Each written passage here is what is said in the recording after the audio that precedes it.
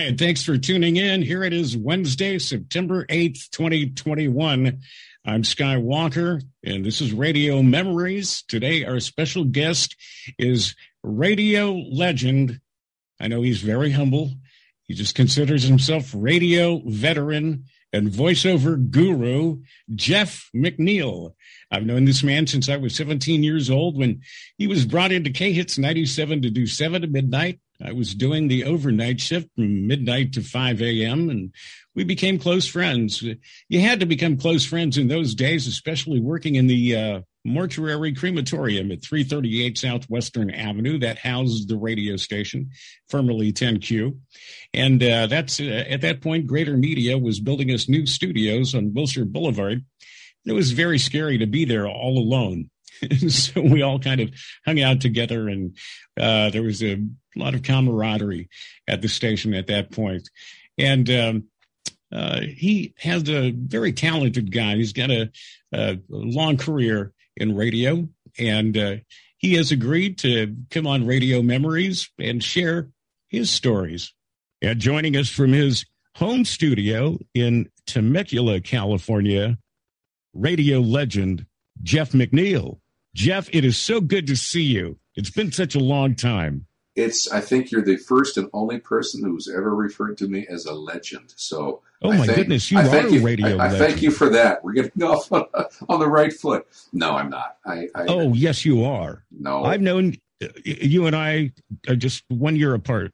Yeah, and you and I worked together at KHTZ 97. We were kids. Yeah. You had already been at a radio station. I got lucky and got started on 10Q. But you were, and that was in the middle of the night on Sunday morning when nobody was listening. But you actually, this man was born with pipes. And we always knew he was going to be just a big success. So what's going on in Jeff McNEAL's life now? Right now, I'm doing voiceover for a living, which I've been doing exclusively for the last close to 20 years. It was so cool when you were doing NBC4. Oh, thanks. Yeah, for 9 years. Because I would always go, hey, there's Jeff. Yeah. It was just cool to because you and I were real close, early in years, and so it was always cool to hear you.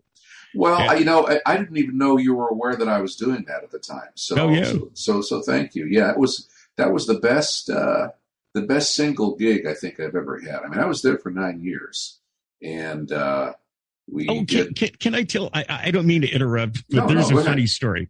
Sure. When you and I were at KHTZ 97, right, and the station was beginning to get really boring. Remember, you're doing 7 to midnight. Yeah. And you confided in me. You were the only one to confide in me. You said, "Oh, what's coming?" What did I say? I got a gig at Disco 102.7 KIIS-FM, but don't tell anyone. Oh. And I said, okay. And to me, I didn't care. Right. I was just a kid. I didn't know what that meant, actually. Yeah. I didn't know that we couldn't do that. That's how young and naive I was. Oh, as far as telling people you got another job while you're still working at one, is that what you're saying? Yeah, because KHTZ wasn't a union gig. Right. And it was so scrambled, and we were in that horrible, 338 Southwestern Avenue wasn't the old, they had taken the old 10Q equipment out, and we were working with all that crappy equipment.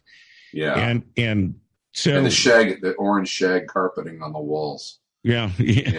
But when you had got the gig, at KIIS-FM, you asked me not to tell anybody, and I didn't. Yeah. And that went on for months. Was I working on both simultaneously? Yes, you were working weekends at KIIS. At Disco 102.7 KIIS-FM. During that time, they changed it to dance radio KIIS-FM. Yeah. That was a very strange time in radio. And nobody notices at KHTZ. That's so funny. Nobody notices because I think KHTZ was so scrambled at that point. Yeah. They were in the transition of becoming a very soft adult contemporary station. Yeah. And you had complained about it. Pat Evans, the jock before you, had complained about it, went back to KHJ. Yeah. Nobody liked the station. Yeah. And you were doing it for a paycheck, and you said, it's not a lot of money, so I really don't care. Right. And I think you finally resigned from KHTZ. I don't think anybody ever found out. Yeah, I kind of saw the writing on the wall, and I left before I could get fired because I saw that coming. My stint at KHTZ was just a very brief little blip. I had been at KUTE 102. Right. In fact, that was the first station I worked at in L.A. I got hired by Bill Stevens to do weekends and to fill in at KUTE 102. Right. Which was, at the time, was a pretty big station. It was doing great with the disco stuff, and it had good numbers. Very popular. Very popular. Yeah, it was a really interesting. And great jingles. I don't remember those. But anyway, there's a lot I forget. But it was a good staff, and it was run by Inner City Broadcasting. And I remember at the time even thinking it was odd because Inner City Broadcasting was a Black-owned corporation.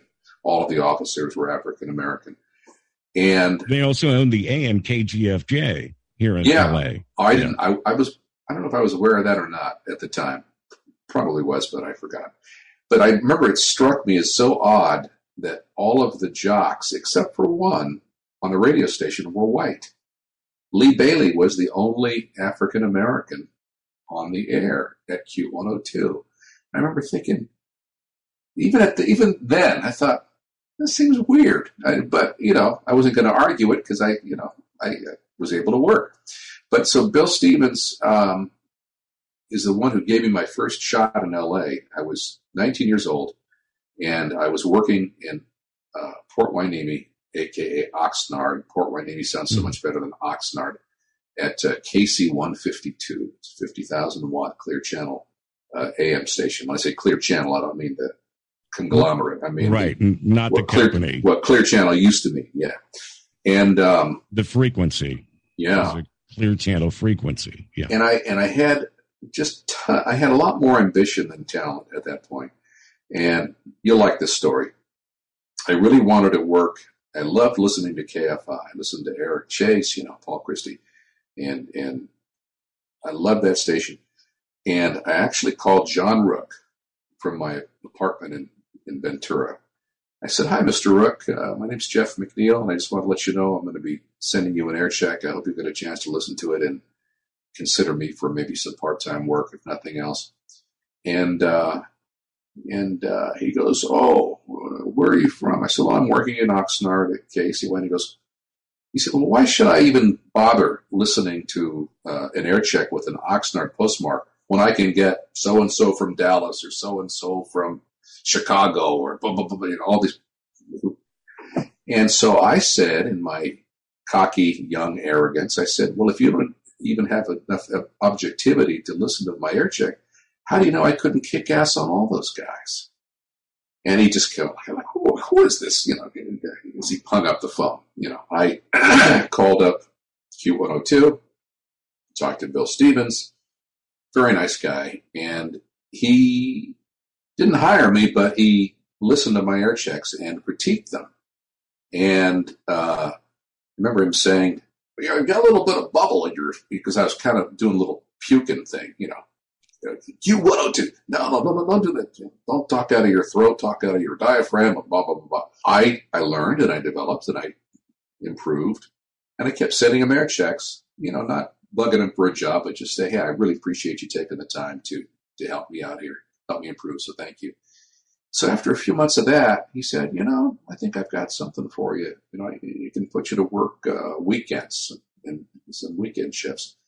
And I thought, wow, thank you so much. And that was a union gig. So even weekends and Phil was pretty good money for a 19-year-old kid. Any union gig was always good. Oh, yeah. So anyway, I went to work part-time at KUTE 102. And while I was there was this huge cataclysmic upheaval when inner city broadcasting decided to bring in Frankie Crocker from their station WBLX in New York, where he was number one and huge. They were going to bring him to LA, and he was going to make Q102 explode. What they didn't understand, and they never factored in, is that New York and LA are so polar opposite. Night and day. Yeah, there's just a whole different vibe. And what works in New York isn't going to work in LA, and vice versa. Scott Shannon was probably one of the few exceptions to that rule when he went. And not really. He wasn't an exception because it didn't work. Pirate radio didn't work. And for that very same reason. Okay. You know better than I would because I never listened and You can really tell when somebody's perception of LA and somebody's understanding of LA, and it's a complete difference. KIIS-FM had a great understanding of Southern California. Sure did, yeah. KKHR did not have an understanding of LA. It didn't sound like a Southern California radio station. It did sound like a packaged radio station. Okay, put it in the oven, hit 3 minutes, and voila, here's your radio station. Yeah. Pirate radio didn't sound like a Southern California radio station at all. Yeah. And so, once again, I digress. Sorry to interrupt. No, not at all. I was just going to say, so while I was at Q102, they brought in Frankie Crocker, and he was like Darth Vader personified. He'd walk into the room, and the temperature would drop 10 degrees. He was a very intimidating presence. Yeah. And I remember being at a staff meeting, and all the jocks who had been there for years and years hated him, couldn't stand him, because he was making them do things differently the way he didn't want to do it. He thought he knew what the station needed, and they just were opposed, and it was just a big mess. So the jocks kind of mutinied and tried to do an end run around him to get him fired. And I remember a day a memo came out that said, meeting about the program director, or something to that effect. The guys all thought that Frankie Crocker was resigning or had been kicked out. And they brought in Kentucky Fried Chicken, and it was a big party, and everyone was eating and laughing and drinking, and oh boy, yeah, ding dong, the witch is dead. Walks in, everybody down the hall. So we go into the prize closet. It was another office that they put all the prizes in. So we're sitting around, and he says, Chris Roberts, Lee Bailey, da-da-da-da-da, Bill, you're done.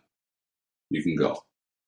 And we thought, the rest of us thought, oh my God, we're all getting fired. What had just happened? He had just fired them, these full-time guys, in front of everybody. Just unceremoniously, you're done. He took Lon Thomas, who had been doing PM Drive, and made Lon Thomas his board op in the morning.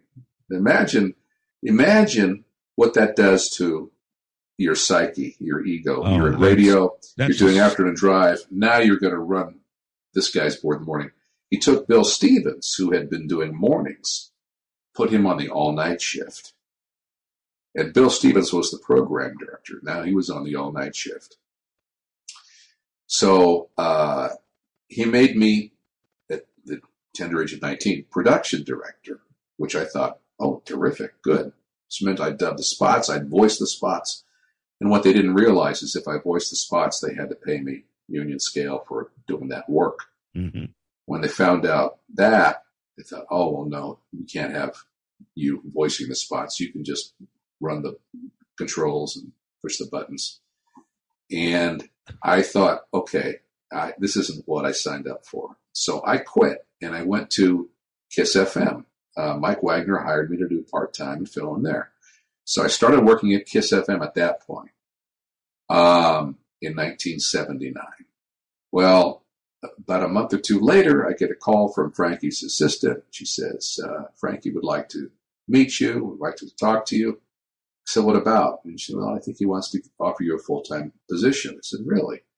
So sure enough, Frankie Crocker hired me to do a full-time shift because he had just fired another jock and he was shorthanded. I think he put me on the evening shift then. I was doing 7 to midnight or something. So that was my first full-time thing in L.A. Eventually, the mutiny succeeded. Frankie Crocker was out. Bill Stevens was back as program director. I'd always stayed on friendly terms with him, even though he'd been humiliated by this whole episode of being mornings and PD, and now he's doing the all-night shift. They were trying to force him out. And I found myself doing all nights for a while. So now I'm back,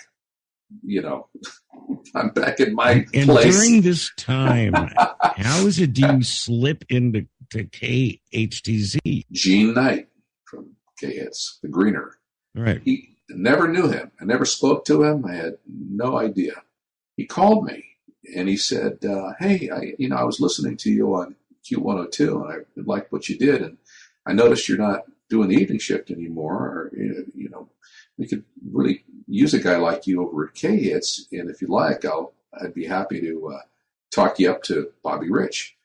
And I went, wow, well, yeah, thank you so much. That was singularly the nicest thing that anybody has ever done for me in this business. What a nice stranger. Guy. Yeah, totally. He didn't know me. He didn't know if I was a jerk. He just knew that he liked what I was doing and wanted to lend a hand if he could.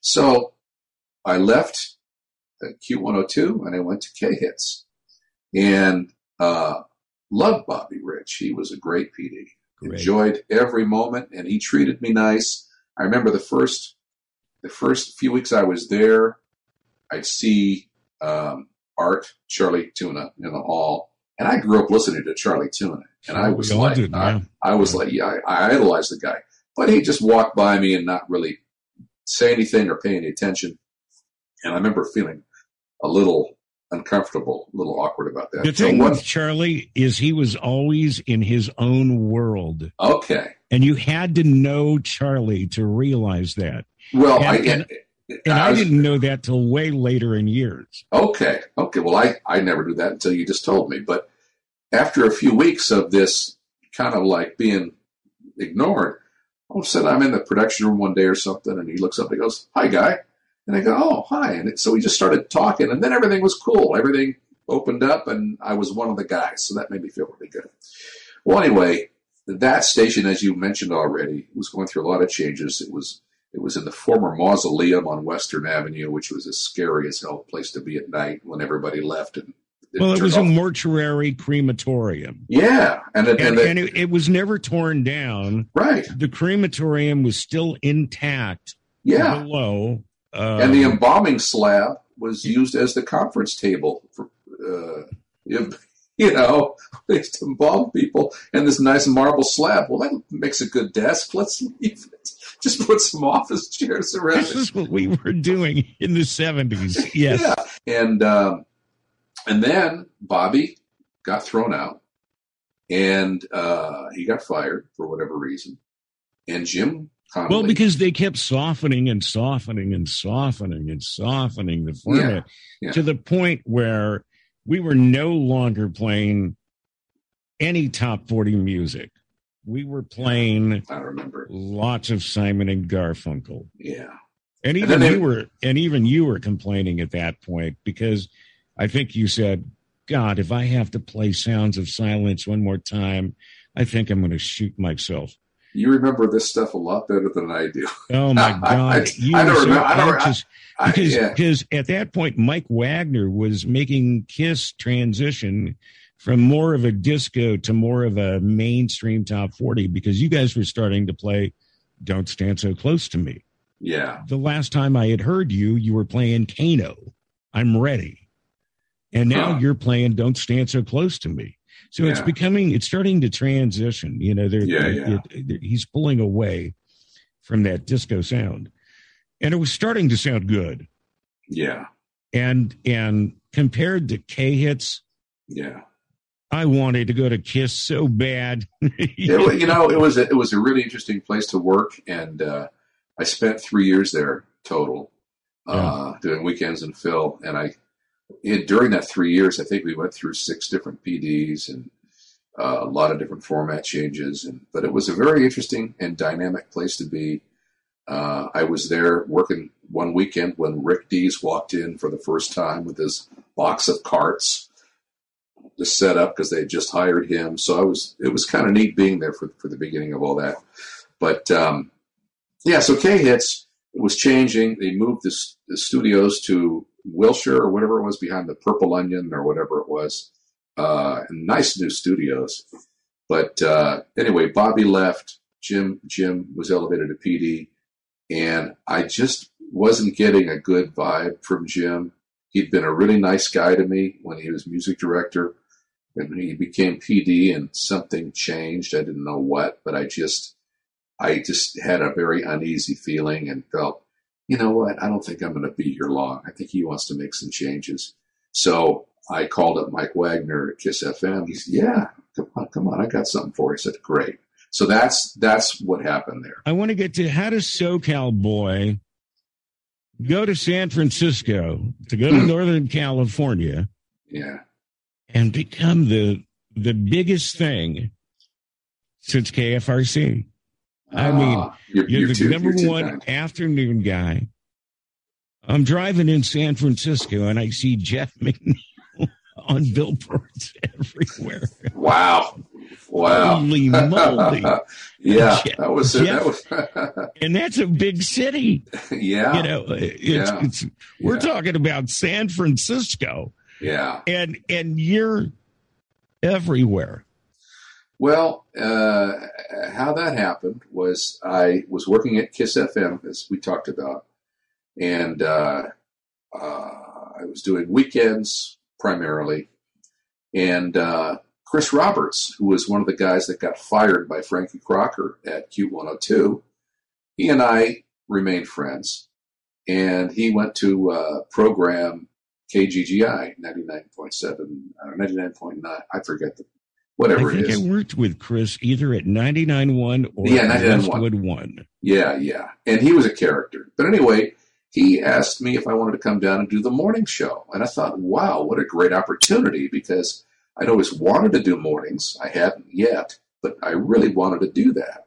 So I went to San Bernardino and I started doing mornings at 99.1 and increased the ratings by like a couple of 2 full points in the 10 months that I was there.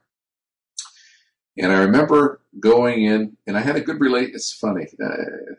I can't get into too much history here, but I'd worked with the GM at that station in Oxnard at KCY that we talked about earlier, Don Davis. And I left that station to start working in LA. And I gave my 2 weeks notice, just to, the proper thing to do. Well, KCY, Don Davis, I came back from a weekend at my parents in Pasadena. I drove all the way up to Ventura or Oxnard to do my shift. I walk in and PD says, "Oh, hey, thanks, but you're out, and you don't have to do any more shifts. You're done." And I go, well, "Wait a minute. I was prepared to do a couple more weeks. I'm a pro. I'm not gonna." No, don't worry about it. And I said, "I'm not getting paid." And he said, "Severance? No." So now I'm really pissed off. I'm thinking, here I drive 2 hours to do my shift, to show up and do the right thing. And now they're telling me, you're done. So I walk into the GM's office, it was Don Davis. I said, "What's going on?" "Oh, well, it's our policy. We just cut somebody a check and, let you go." I said, "Well, I didn't get a check." He goes, "Oh." I said, "You know what? Your policy sucks." And I left, and Jim Barker was the PD. He was running after me with an handful of albums. "Well, let me give you some albums." I said, "Get out of my way before I run you over." I was just pissed off. I don't want your albums. So now we flash forward a few years. Now Don Davis, the same GM who unceremoniously cut me loose from KECY when I went to work in LA, He's the GM in San Bernardino, Riverside. And, oh, hey, Jeff, good to see you. And, I didn't say anything. I didn't dredge up the old hostility I felt for how that was handled. But I did my thing. And we got along fine. We had a very nice relationship, and we got along great. Well, I sent an air check. My sister was working in an art gallery on the ground floor of the building that KYUU was in. KYUU was owned and operated by NBC. Right. And she said, you ought to send your tape here because I think you'd be really good on the station. And I'm thinking, San Francisco, NBC, what chance do I have? But, why not? Send them an air check, send them a note, see what happens. Unbeknownst to me, Mike Novak, who was the PD, flew down and listened to me doing my morning show in San Bernardino without me knowing it. And this is kind of one of those fateful moments. I remember that I was playing a song by Paul McCartney that's pretty obscure by today's standards. It's called Take It Away or something. And it wasn't that great of a song. But there's a verse in the song that says, you never know who may be listening to you. And it repeats a couple times. I remember doing my show that morning and thought, I'm not going to throw it away. I'm just going to really try to really kick butt because, you never really do know. And that morning I get a call. Hey, Jeff, Mike Novak from KYUU. Oh, how's it going, Mike? Hey, listen, I've been listening to your show and I was wondering if you would like to fly up and discuss possibly working with us. Okay.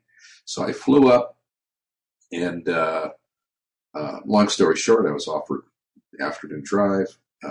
They got rid of Tom Parker, who was doing it. He'd been there for a long time. And remember I walked in and that was a big thing at the time. Oh, man, I was like dying and going to heaven. I was 22 years old. And I walk in and Rick Shaw is across the glass. His real name was Hugh Silvis, but he was a mainstay in San Francisco for years and years. And I remember listening to him when I'd come up to visit my grandparents who lived in San Francisco. My family's from there originally, my mother's side of the family. And my father's side was from Oakland. So there's a rich history in my family with the Bay Area. Wow. And so I remember listening to them on the radio. And I remember just looking through the glass. And it was not a combo. We had engineers, just like back in the old days. There was engineers doing all the NABIT engineers doing all the controls and pushing the buttons. So all the time you're on the air at KYUU, you have an engineer? Not the whole 6 years, but the first 2 or 3 years, yeah. Yeah, I'd be on the other side of the glass going, that kind of stuff. How cool is that? It was cool. It was yes and no, because I was used to running my own board and doing my own thing. Yeah. So all of a sudden not having that control and having to tell somebody, okay, stack up this effect, this one, we're going to do it in this order and do this. So it was... So it threw you off at first, I guess, I would imagine. Just throw me off. Yeah, just a little bit. But I got used to it. And then, it was just kind of like, wow, this is really the big time. It was kind of neat. And I made a lot of good friends, and it was a neat station. So that's how that happened. And the top of the hour always had the NBC chimes. Yeah, they let me do basically a morning show and afternoon drive. And that's why we had such phenomenal success. And everyone knew your name. It was an amazing time in radio. Radio still mattered. Personality still mattered. Mm. People would have you on all over San Francisco. And I didn't even know you were doing afternoons there until my wife and I were visiting. And I said, my God, this man's a star here. He's a star. Everyone knows his name. I always knew he was going to be a star. I thought it was going to be in L.A. I thought you were going to be on one of the... I would like to have. That was my hope, but it just never. But really San Francisco is just as big. I mean, it was fine. Yeah, I didn't mind working for NBC in San Francisco. It was good, and we had a great time. It was a great staff. The thing I loved most of it. In fact, that was the best job I ever had in radio. That was the zenith of my career. I can imagine. Yeah, and it was, I worked with some wonderfully talented professionals. And the coolest thing about it was everyone was very secure in their own heads, and there was no ego, there was no backbiting, none of the kind of crap you deal with, from time to time. No one was out to get you. It was like everyone really respected and admired each other and supported each other. And it was just a wonderful working environment. So it was a good time in San Francisco. You just had a blast. I did. It was a good time for a long time. The last year wasn't as fun, and I decided that it was time for me to go. I really wanted to do mornings somewhere, and I didn't sign the last. They wanted to re-up my contract for another year with a modest raise, and I kind of stunned them when I said, gee, I'm really sorry, but I think I'm just comfortable continuing under the terms of the current contract. And because I wanted to be able to have the flexibility to leave. I'd been offered a morning show in Philadelphia while I was there that I turned down for various reasons.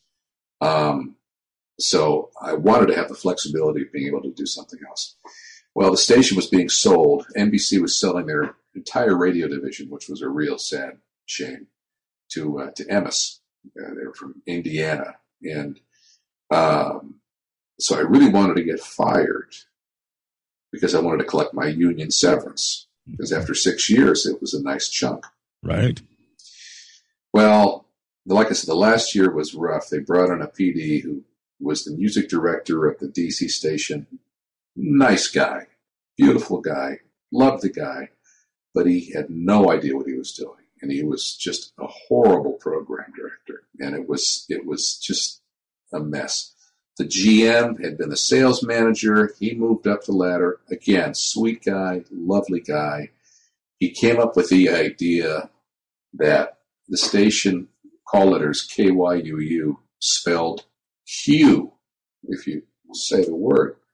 So after all these years of the station identity being 99.7 KYUU, we're now going to be the Q with a rainbow big letter Q on the billboards. So again, I wanted to get fired, but I had to be careful that I did it the right way so I didn't get fired for just cause. Right. Very carefully. Yeah. And how I did it, because I knew the guys from Emmis were listening and monitoring the station. So I did two things. I made jokes about Indiana and, the new guys taking over the station, blah, blah, blah, blah. I didn't care, But the other thing I did is every once in a while, instead of saying 99.7, the Q, I'd say, hey, listen to 99.7, the Q. The Q. Fuck you. That's what it sounds like. Yeah. It's just all in the inflection. I'm still saying the Q, but it's how you say it. Right. 99.7, sure. The Q. The intonation in your voice, right? Yeah. And I knew I had the recordings, so if they ever said, oh, he was saying fuck you. Well, no, I was saying the Q. Thank you. Yeah. So long story short, I got fired. They paid me off tens of thousands in severance. And I was thrilled. They were, oh, gee, Jeff, we're so sorry we have to push it. I said, well, am I getting my pay? Yeah. I said, well, don't feel bad. I just hope things work out as well for you guys when it's your turn. Because when these guys take over, you may think you're going to be here, but you're not going to be here either. So good luck. Thank you very much. It's been fun. Of course, they all got fired. Yeah. But So anyway, but after that, radio was changing. Deregulation happened. I had been such kind of a brash, cocky force in San Francisco at that station. I would call the competing stations and put them on the air and ridicule them. And, I probably made a lot of enemies. I just didn't care. I just wanted to have fun and entertain my audience at any cost to myself. And you did. I did. But what I also did was made sure that I wasn't going to get picked up by any other station, because I was kind of a hot potato a little bit, because I could be controversial and did a few things that,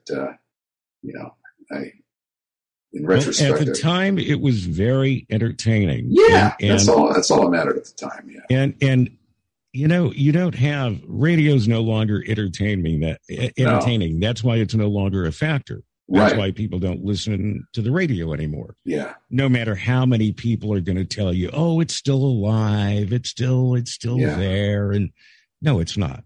Video killed the radio star, and Napster killed the music industry. It's true. Yeah. As soon as people could start downloading music for free, who needs the radio and who needs to spend a fortune on vinyl, you know? So, yeah. But you can be proud that you were very entertaining. And that's very kind of you to say. That played a big part in radio. Legend Jeff McNEAL, thanks for spending so much time. You know, I appreciate you taking the time and sharing your stories. And I would like to invite you back because we have so much more to talk about. I do appreciate the sentiments. And most of all, I appreciate that you and I are still friends after all these years. Me too. We've had different careers. Our paths have gone different directions. We haven't really stayed in touch per se, although we did reconnect on Facebook about 10 years ago, I'm guessing, and we communicate from time to time. But as I'm getting older, I'm finding that that's really the important thing to me, is connecting with people that I knew when I was younger, and just let them know how much I appreciate them, who they are, and how much their friendship means to me. And that goes for you. Absolutely. As to you as well. And promise you'll come back on the show. I'd be delighted to. Yeah. Thank you so much. Jeff McNEAL, take care of yourself and talk soon. Thanks, Dave. Great catching up with an old buddy, Jeff McNEAL. And of course, Jeff McNeil's voice can still be heard on commercials and TV stations all across America and worldwide, for all I know. Great talking to Jeff, and I hope he does return to the show. We're going to take a couple of weeks off with Radio Memories, but we'll be back on, September 29th with a very special guest, another person who I consider a radio legend, Ted Ziegenbusch. What a great career Ted has. He had over 20 years at LA's Coast 103. So Ted Ziegenbusch will be on with us on Wednesday, September 29th. So I hope you join us when we're back with more Radio Memories.